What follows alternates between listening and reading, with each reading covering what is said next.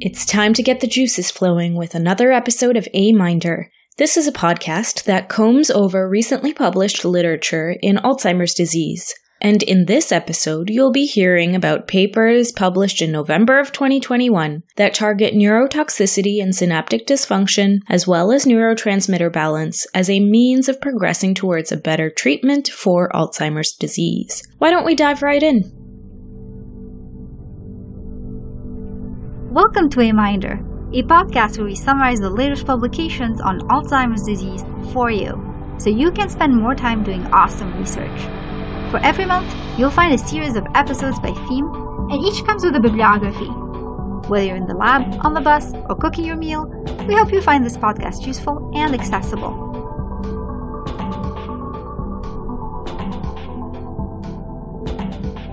Hello, my name is Anusha, and I'll be your guide through the next 17 papers. The first part of this episode looks at 6 papers exploring potential therapies for restoring synaptic and neuronal function in Alzheimer's disease models. After the break, we have 2 papers targeting the M1 muscarinic acetylcholine receptor, 7 more papers looking at restoring balance to neurotransmission by targeting acetylcholine balance, and we'll conclude our episode with 2 final papers on monoamine oxidase function. There are a couple short forms you'll hear me use, including A-beta and AD, which stand for amyloid beta and Alzheimer's disease respectively. Before we begin, our podcast is largely a volunteer effort, but we still need funds to keep us up and running on the platforms that give us access to you. So thank you to our sponsor, the Canadian Consortium on Neurodegeneration in Aging. This sponsorship does not affect our content or the papers that we cover, but you will hear a few words from them during our intermission. Speaking of content, we summarize abstracts that were indexed on PubMed and are therefore published in peer-reviewed journals. You should make your own judgments on the quality of these findings as we make an effort to remain unbiased. You can do so by finding these papers in our free bibliographies, listed in the order in which they appear in today's episode. These bibliographies are available in today's show notes and on our website, aminder.com. With that, it's time to get started on our first section, targeting neuronal and synaptic protection. In this section, we'll cover papers that target neurotoxicity, memory impairment, neuroinflammation, and specific facets of synaptic transmission like calcium flux. We will begin with our first paper of this episode, targeting neurotoxic damage. Paper number 1 is titled, The Effects of the Renin Inhibitor Aliskiren on Neuronal Toxic Damage. The first author is Liu, and the last author is Yang, and this was published in Pharmazie. The authors are affiliated with 2 hospitals in Guangxi, China. Our first paper brings me back to physiology lectures, as it uses an inhibitor to renin, or renin as some people pronounce it, an enzyme that is released by the kidneys that modulates blood pressure. The inhibitor, called aliskiren, has previously been shown to be anti-inflammatory and reduces progression of atherosclerosis. Here, authors tested the hypothesis that aliskiren can serve as a neuroprotectant from A-beta-induced toxicity in neuron-like SHSY5Y cells, or sushi cells as they're commonly referred to. They found that aliskiren could rescue cells from A-beta-induced inflammatory damage and apoptosis. Interestingly, on its own, it did not have any effects on cell viability. They followed this up with a molecular docking study to predict the interactors of aliskiren. This pointed to the enzyme PDE4B, which is implicated in schizophrenia, interestingly enough. Here, it was found to be highly expressed in damaged cells, and that its overexpression reversed the effects of aliskiren. Authors conclude by suggesting that the mechanism of neuroprotection by aliskiren is through inhibition of PDE4B, and this could be further explored down the road. Our next paper, paper number 2, is entitled Andrographolide Promotes Hippocampal Neurogenesis and Spatial Memory in the APP Swedish PS1 Delta E9 mouse model of Alzheimer's disease. The first author is Arandodo, and the last author is Varela Nalar, and this was published in the journal Scientific Reports. The authors are spread across several institutes in Chile. In our next paper, we explore properties of a medicinal plant called the green Caereta. The active compound from this plant, which is shortened to andro in this abstract, was shown in a previous paper by this group to induce cell proliferation in the hippocampus of the APP-PS1 mouse model for Alzheimer's disease. Here, authors follow up on the findings in 8-month-old animals that are treated for 4 weeks with this compound. Again, proliferation in the dentate gyrus increased after treatment, specifically increasing neuronal progenitors, neuroblasts, and newborn immature neuron proliferation. These were all populations that are normally reduced in the APP-PS1 mice compared to wild-type animals. Moreover, this coincided with behavioral effects as mice treated with andro showed better object location memory. The effects of andro were not completely abolished after co-treatment with an anti-mitotic drug. So authors suggest that andro might have additional effects other than increasing cell division that contribute to the observed cognitive improvement. I'm looking forward to their follow-up on these findings. Moving right along, we now go to paper number 3, fluorinated dihydropyridines as candidates to block L-type voltage-dependent calcium channels. The first author is Menezes Spadetto, and the last author is Kormanich, and this was published in the Journal of Biomolecular Structure and Dynamics. The authors are affiliated with University of Campinas and Federal University of Lavras in Brazil. Did you know that voltage-gated calcium channel dysfunction can contribute not only to cardiovascular disorders, but even to AD? L-type calcium channel blockers are a long-standing type of drug, and here authors wanted to create new analogs of this drug and study its pharmacological properties and theoretical molecular dynamics. They highlight that all of their tested compounds could serve as potential candidates to be followed up on in a wet lab and even propose a method of synthesizing these compounds. If you're interested in the specific amino acid residues that are involved in the interactions of these compounds with their target, please read the paper for more details. Paper number 4 is titled Investigating the Effect of Inosine on Brain Purinergic Receptors and Neurotrophic and Neuroinflammatory Parameters in an Experimental Model of Alzheimer's Disease. The first author is Teixeira, and the last author is Spanavello, and this paper was published in Molecular Neurobiology. The authors are once again from Brazilian institutes, and this time they are localized to a selection of federal universities.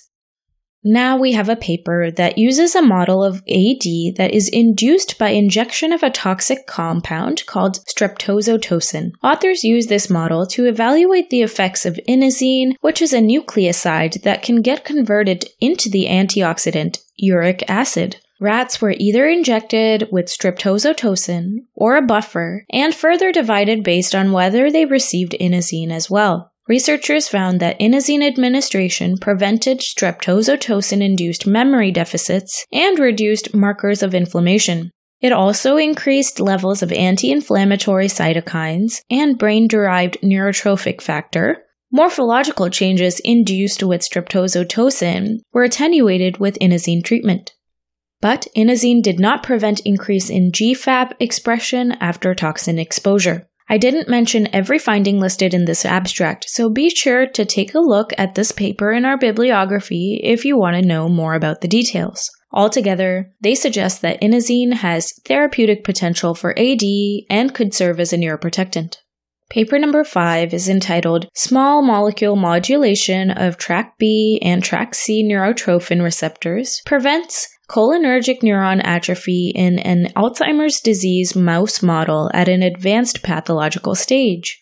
The first author is Gonzalez and the last author is Simmons, and this was published in the journal Neurobiology of Disease. The authors are affiliated with Stanford University and University of California, San Francisco in the United States.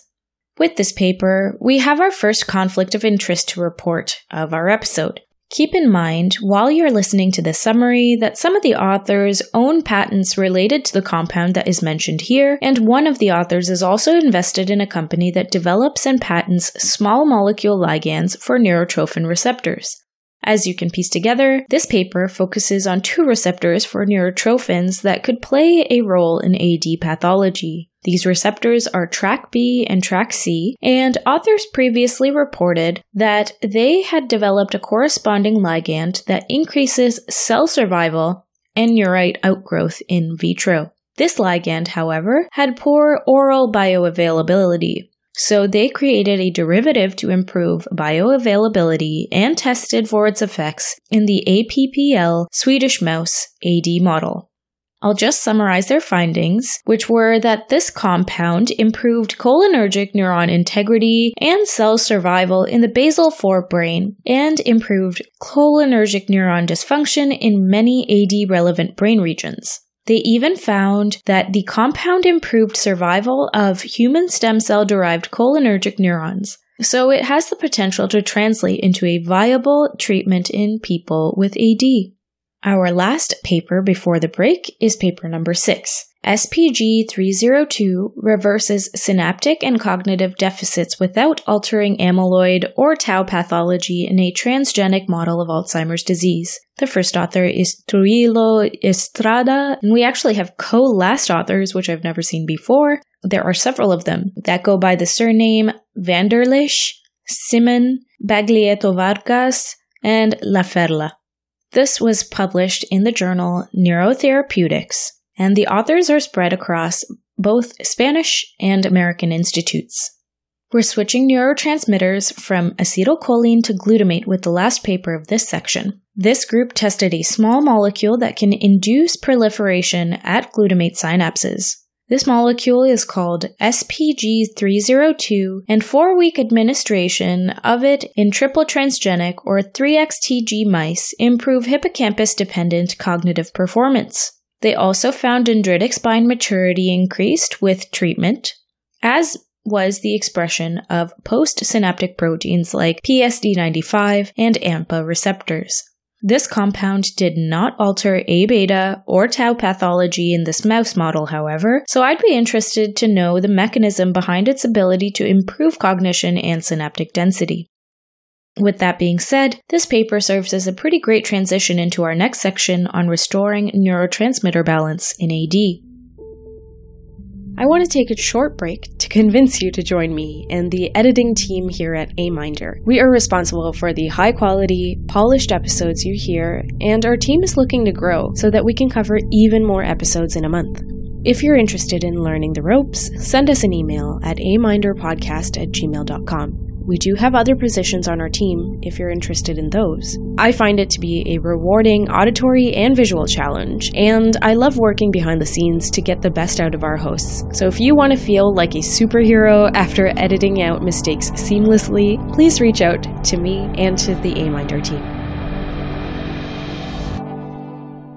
Nearly 1 million older Canadians live with a form of dementia. This number is expected to double within 10 years. And sadly no solutions exist yet to dramatically reduce these numbers. It has to stop. Research can help solve this problem. We are 350 researchers fully dedicated towards preventing and finding a cure to dementia, and to improve care to those living with dementia. We are the Canadian Consortium on Neurodegeneration in Aging. The solution to dementia could be closer than you think. We are back with the second half of this episode, focused on restoring neurotransmission. Our first 2 papers focus on the M1 muscarinic receptor, and we'll continue with paper number 7 of the episode. This is entitled, From Structure to Clinic, Design of a Muscarinic M1 Receptor Agonist with Potential to Treatment of Alzheimer's Disease. The first author is Brown, and the last author is Tobin, and this was published in the journal Cell. This seems to be a truly international collaboration, spanning Western Europe all the way through to Australia. One of the hallmarks of AD, as alluded to in the paper before the break, is the reduction of cholinergic transmission. we'll be looking at different aspects of acetylcholine neurotransmission in a majority of the papers that we'll cover in this second half. Before getting into the body of the abstract, however, this paper does have a conflict of interest statement. Several of these authors are shareholders, employees, and/or board members of a drug development company that focuses on G-protein coupled receptors. With that out of the way, let's see what this abstract has to offer, shall we?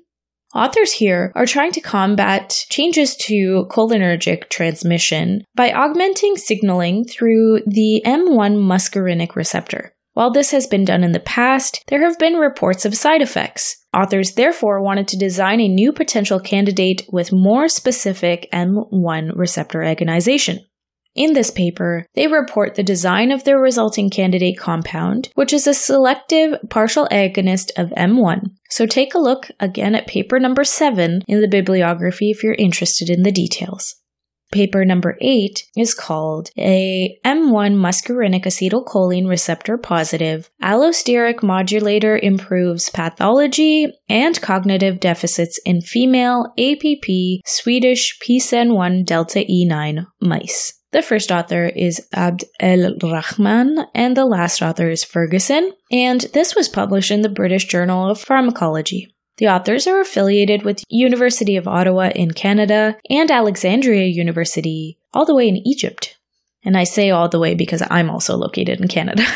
While this paper is looking at effects of agonizing the M1 muscarinic acetylcholine receptor, we are going to explore sex differences in these effects. Why is that? Well, 60% of diagnosed cases of Alzheimer's disease are in women. They used the APP Swedish transgenic mouse model and compared 9-month-old females to their wild-type counterparts.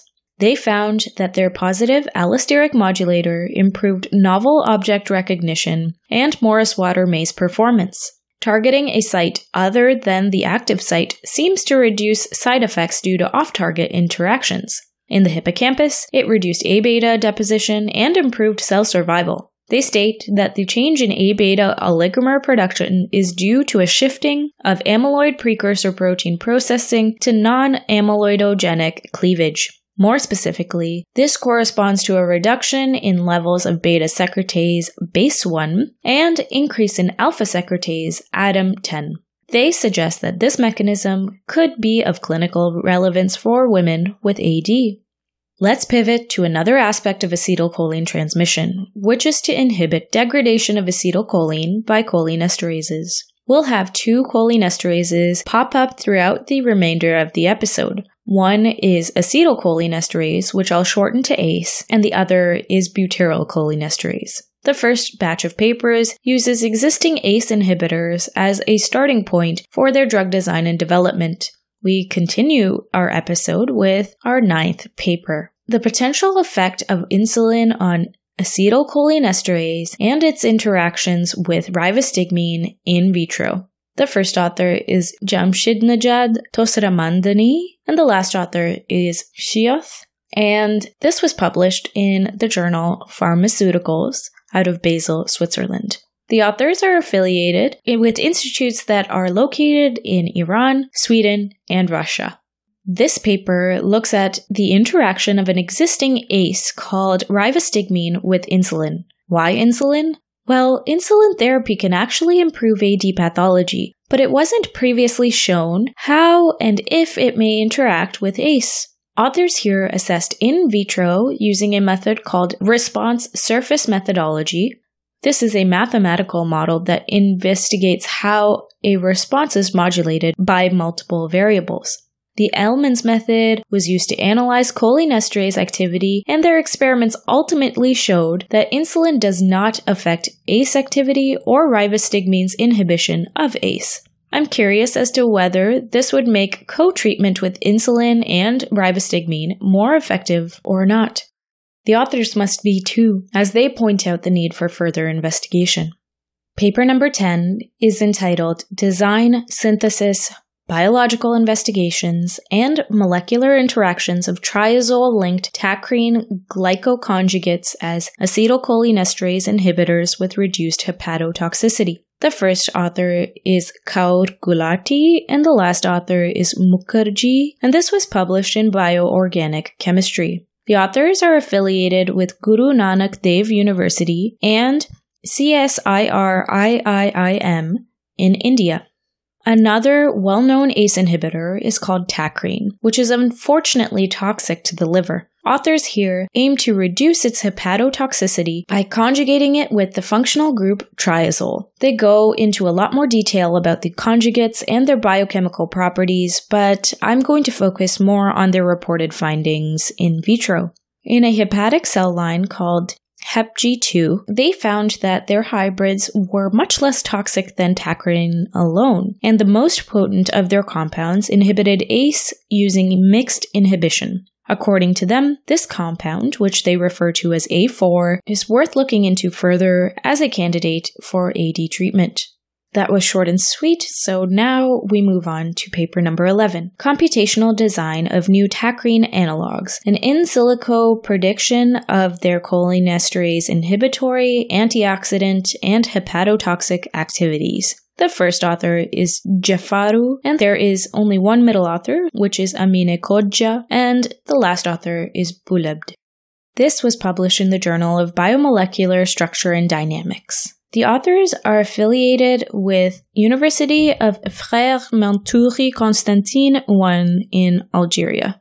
This next paper also looks at how to avoid the hepatotoxicity of tacrine. They combed through a library of 34 novel analogs that were designed to contain antioxidant properties and evaluated them using computational modeling of anticholinesterase and antioxidant activities. From all of their work, they narrowed it down to just 6 compounds that had a predicted hepatotoxicity being low to none. They also report pharmacological properties of these compounds in the paper, so have fun perusing these details if that's what tickles your fancy. We find paper number 12 in the journal Future Medicinal Chemistry. The first and last authors of paper number 12 are Demir Yazici and Karali, and they belong to Istanbul University in Turkey. This paper is titled Synthesis, Molecular Modeling, and Cholinesterase Inhibitory Effects of 2 Indolinone-based hydrazine carbothioamides.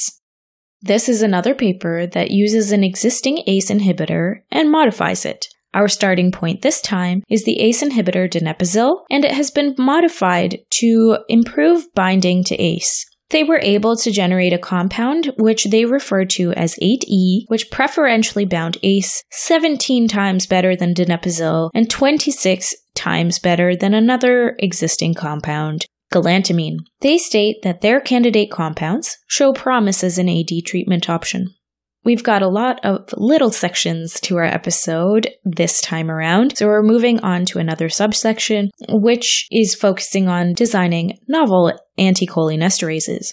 So far, we've explored papers that modify existing treatments, but now we're looking elsewhere for inspiration. Our first paper of this section is using an organic molecule with medicinal properties, and it's the 13th paper of our episode. Deciphering the acetylcholinesterase binding mechanism with multifunctional tricyclic coumarin anti-Alzheimer's agents using biophysical and bioinformatics approaches and evaluation of their modulating effects on amyloidogenic peptide assembly. That's one of the longer titles I've ever covered. The first author is Bashu and the last author is Damu, and this was published in the International Journal of Biological Macromolecules. The authors are affiliated with Yogi Vemana University and University of Hyderabad in India.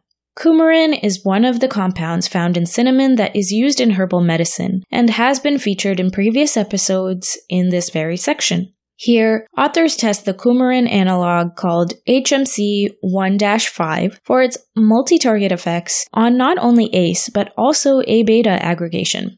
They found through their biochemical investigation that HMC-1-5 could irreversibly disrupt pre-existing A-beta 42 fibrils and reduce cytotoxicity by altering how these fibrils aggregate. They also posit, based on computer modeling, that HMC-1-5 has the ability to partially unfold ACE upon binding. Their study, therefore, provides further insight into the biological action of coumarin analogs. Next, in the journal Chemical Biodiversity, we have our 14th paper of the episode, Imino 2-hydrogen-chromine-based derivatives as potential anti-Alzheimer's agents, design, synthesis, biological evaluation, and in silico study.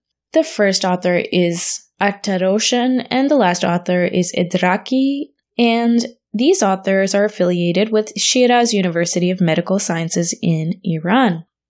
Chromines are a class of heterocyclic compounds, and here, imino 2-hydrogen-chromine derivatives were designed to serve as multi-target agents for AD treatment. They also designed other 2-hydrogen-chromines bearing phenyl-imino groups instead, and compared them to the imino 2-hydrogen-chromines as far as base 1 and cholinesterase inhibition is concerned. Of the imino-containing compounds, number 10A, bearing a benzyl motif, proved to be the most potent at inhibiting both ACE and butyrylcholinesterase. The phenyl-imino-containing compound 11B, that features a hydroxyethyl moiety, also showed promise as it reduced neuronal cell damage in PC12 cells induced with A-beta. They further report the findings of their molecular docking and stimulation analysis, but I will leave that up to you to check out. Next is the last paper of this particular subsection, which is paper number 15 of our episode. Rational design and synthesis of modified natural peptides from Boana, Pulchera, Anura as acetylcholinesterase inhibitors and antioxidants. The first author is Sanchis, and the last author is Ciano, and these authors belong to several Argentinian institutes. This was published in the journal Amino Acids. This group of researchers wanted to improve on ACE inhibition with a specific strategy. They wanted to target the peripheral anionic site, which can serve as an allosteric modulator of ACE. And as an aside, this often is correlated to fewer adverse events. They designed peptide analogs of a recently discovered, naturally occurring allosteric modulating sequence. The analog that they designed contained aromatic residues and was named W3. This compound not only demonstrated 30 times greater inhibition of the peripheral anionic site, but it also demonstrated radical scavenging activity, implying it could function as an antioxidant. Altogether, they suggest this peptide could serve as a multi-target drug for AD. For the last two papers of this episode, we will switch our attention to monoamine oxidases A and B, which are shortened to MAO A and B. These are enzymes located on the outer mitochondrial membrane, and inhibiting them is often a route of therapeutic intervention in neurodegenerative diseases. Let's now look at paper number 16. Novel thiosemicarbazone derivatives, in vitro and in silico evaluation as potential MAO-B inhibitors. The first author is Osmaniye, and the last author is Kaplanchilki, and these authors belong to Anadolu University in Turkey. This paper was published in the journal Molecules. Inhibitors of MAOs are far less common in AD literature than anticholinesterases. This group wanted to develop new targets against human MAO-A and B using thiosemicarbazone derivatives. They conjugated these compounds to add structures thought to increase inhibitory potential and tested their pharmacological properties. The conjugates bearing methoxyethyl groups proved to be the most potent MAO-B inhibitors and bound reversibly and through non-competitive inhibition. They conclude their abstract by stating that their studies revealed a strong interaction between human MAO-B active sites and their compound. The next and final paper of this episode is entitled Monoamine Oxidase A and B Inhibitory Activities of 3,5-diphenyl 1,2,4-triazole substituted 1,2,4-triazolo 3,4-B 1,3,4-thiodiazole derivatives. First author is Bekirkan, and the last author is Çetin, and this was published in Bioorganic Chemistry. This is another Turkish paper, as the authors belong to Karadeniz Technical University and Marmara University, which are both located in Turkey. Our last paper of this episode explores the development of new human MAO-B inhibitors, with a focus on being selective for the B isoform of the enzyme. They substituted triazole groups into thiodiazole-based compounds and generated 21 candidates as a result. Of their tested compounds, they found compounds 42E and H to have the highest inhibitory activity against human MAO-B. And moreover, it was more than 25 times as selective for this isoform over MAO-A. The more potent compound 42E demonstrated mixed mode of inhibition and could present as a promising jumping-off point for AD drug development. You've made it all the way through the content of yet another episode. If you liked this one, be sure to check out number 250, where I look at underlying changes to synaptic transmission in AD, or if you're instead more curious about behavioral and cognitive changes in AD, Ellen Kosh hosts episode 249 on that very subject. If you could take a moment to leave us a review and rate us on Apple Podcasts or on Spotify, we can reach so many more listeners, and we'd be forever grateful for your help. You could also recommend us to your friends, connect with us on social media such as Facebook, Twitter, and Instagram, or send us an email with your CV if you're interested in joining our team. Speaking of our team, we have a number of highly skilled people sorting our abstracts into themes, and they're credited in the show notes. Thank you so much to the sorting team. Thanks also to the management team consisting of Sarah, Ellen Kosh, Ellen Rowe, Nyla, Jacques, and myself. Thank you also to Lara for doing the bibliography for this episode, and to Ellen Kosh for her edits of both my script and the final version of this recording. I also want to take a moment to mention that this very song that you're hearing is one that I wrote. It's called Journey of a Neurotransmitter, and I'm actually entering it into a competition called Dance Your PhD. Obviously, this means I need to dance my PhD, but I couldn't do that alone, so I recruited the help of fellow A-minder Nyla Kuhlman. You can check it out on my YouTube channel, which is AK Music, if you're curious for a visual accompaniment to what you hear now. Thank you so much for your patronage, and I hope this podcast serves as a useful and accessible tool for you. Join me again in another episode, won't you?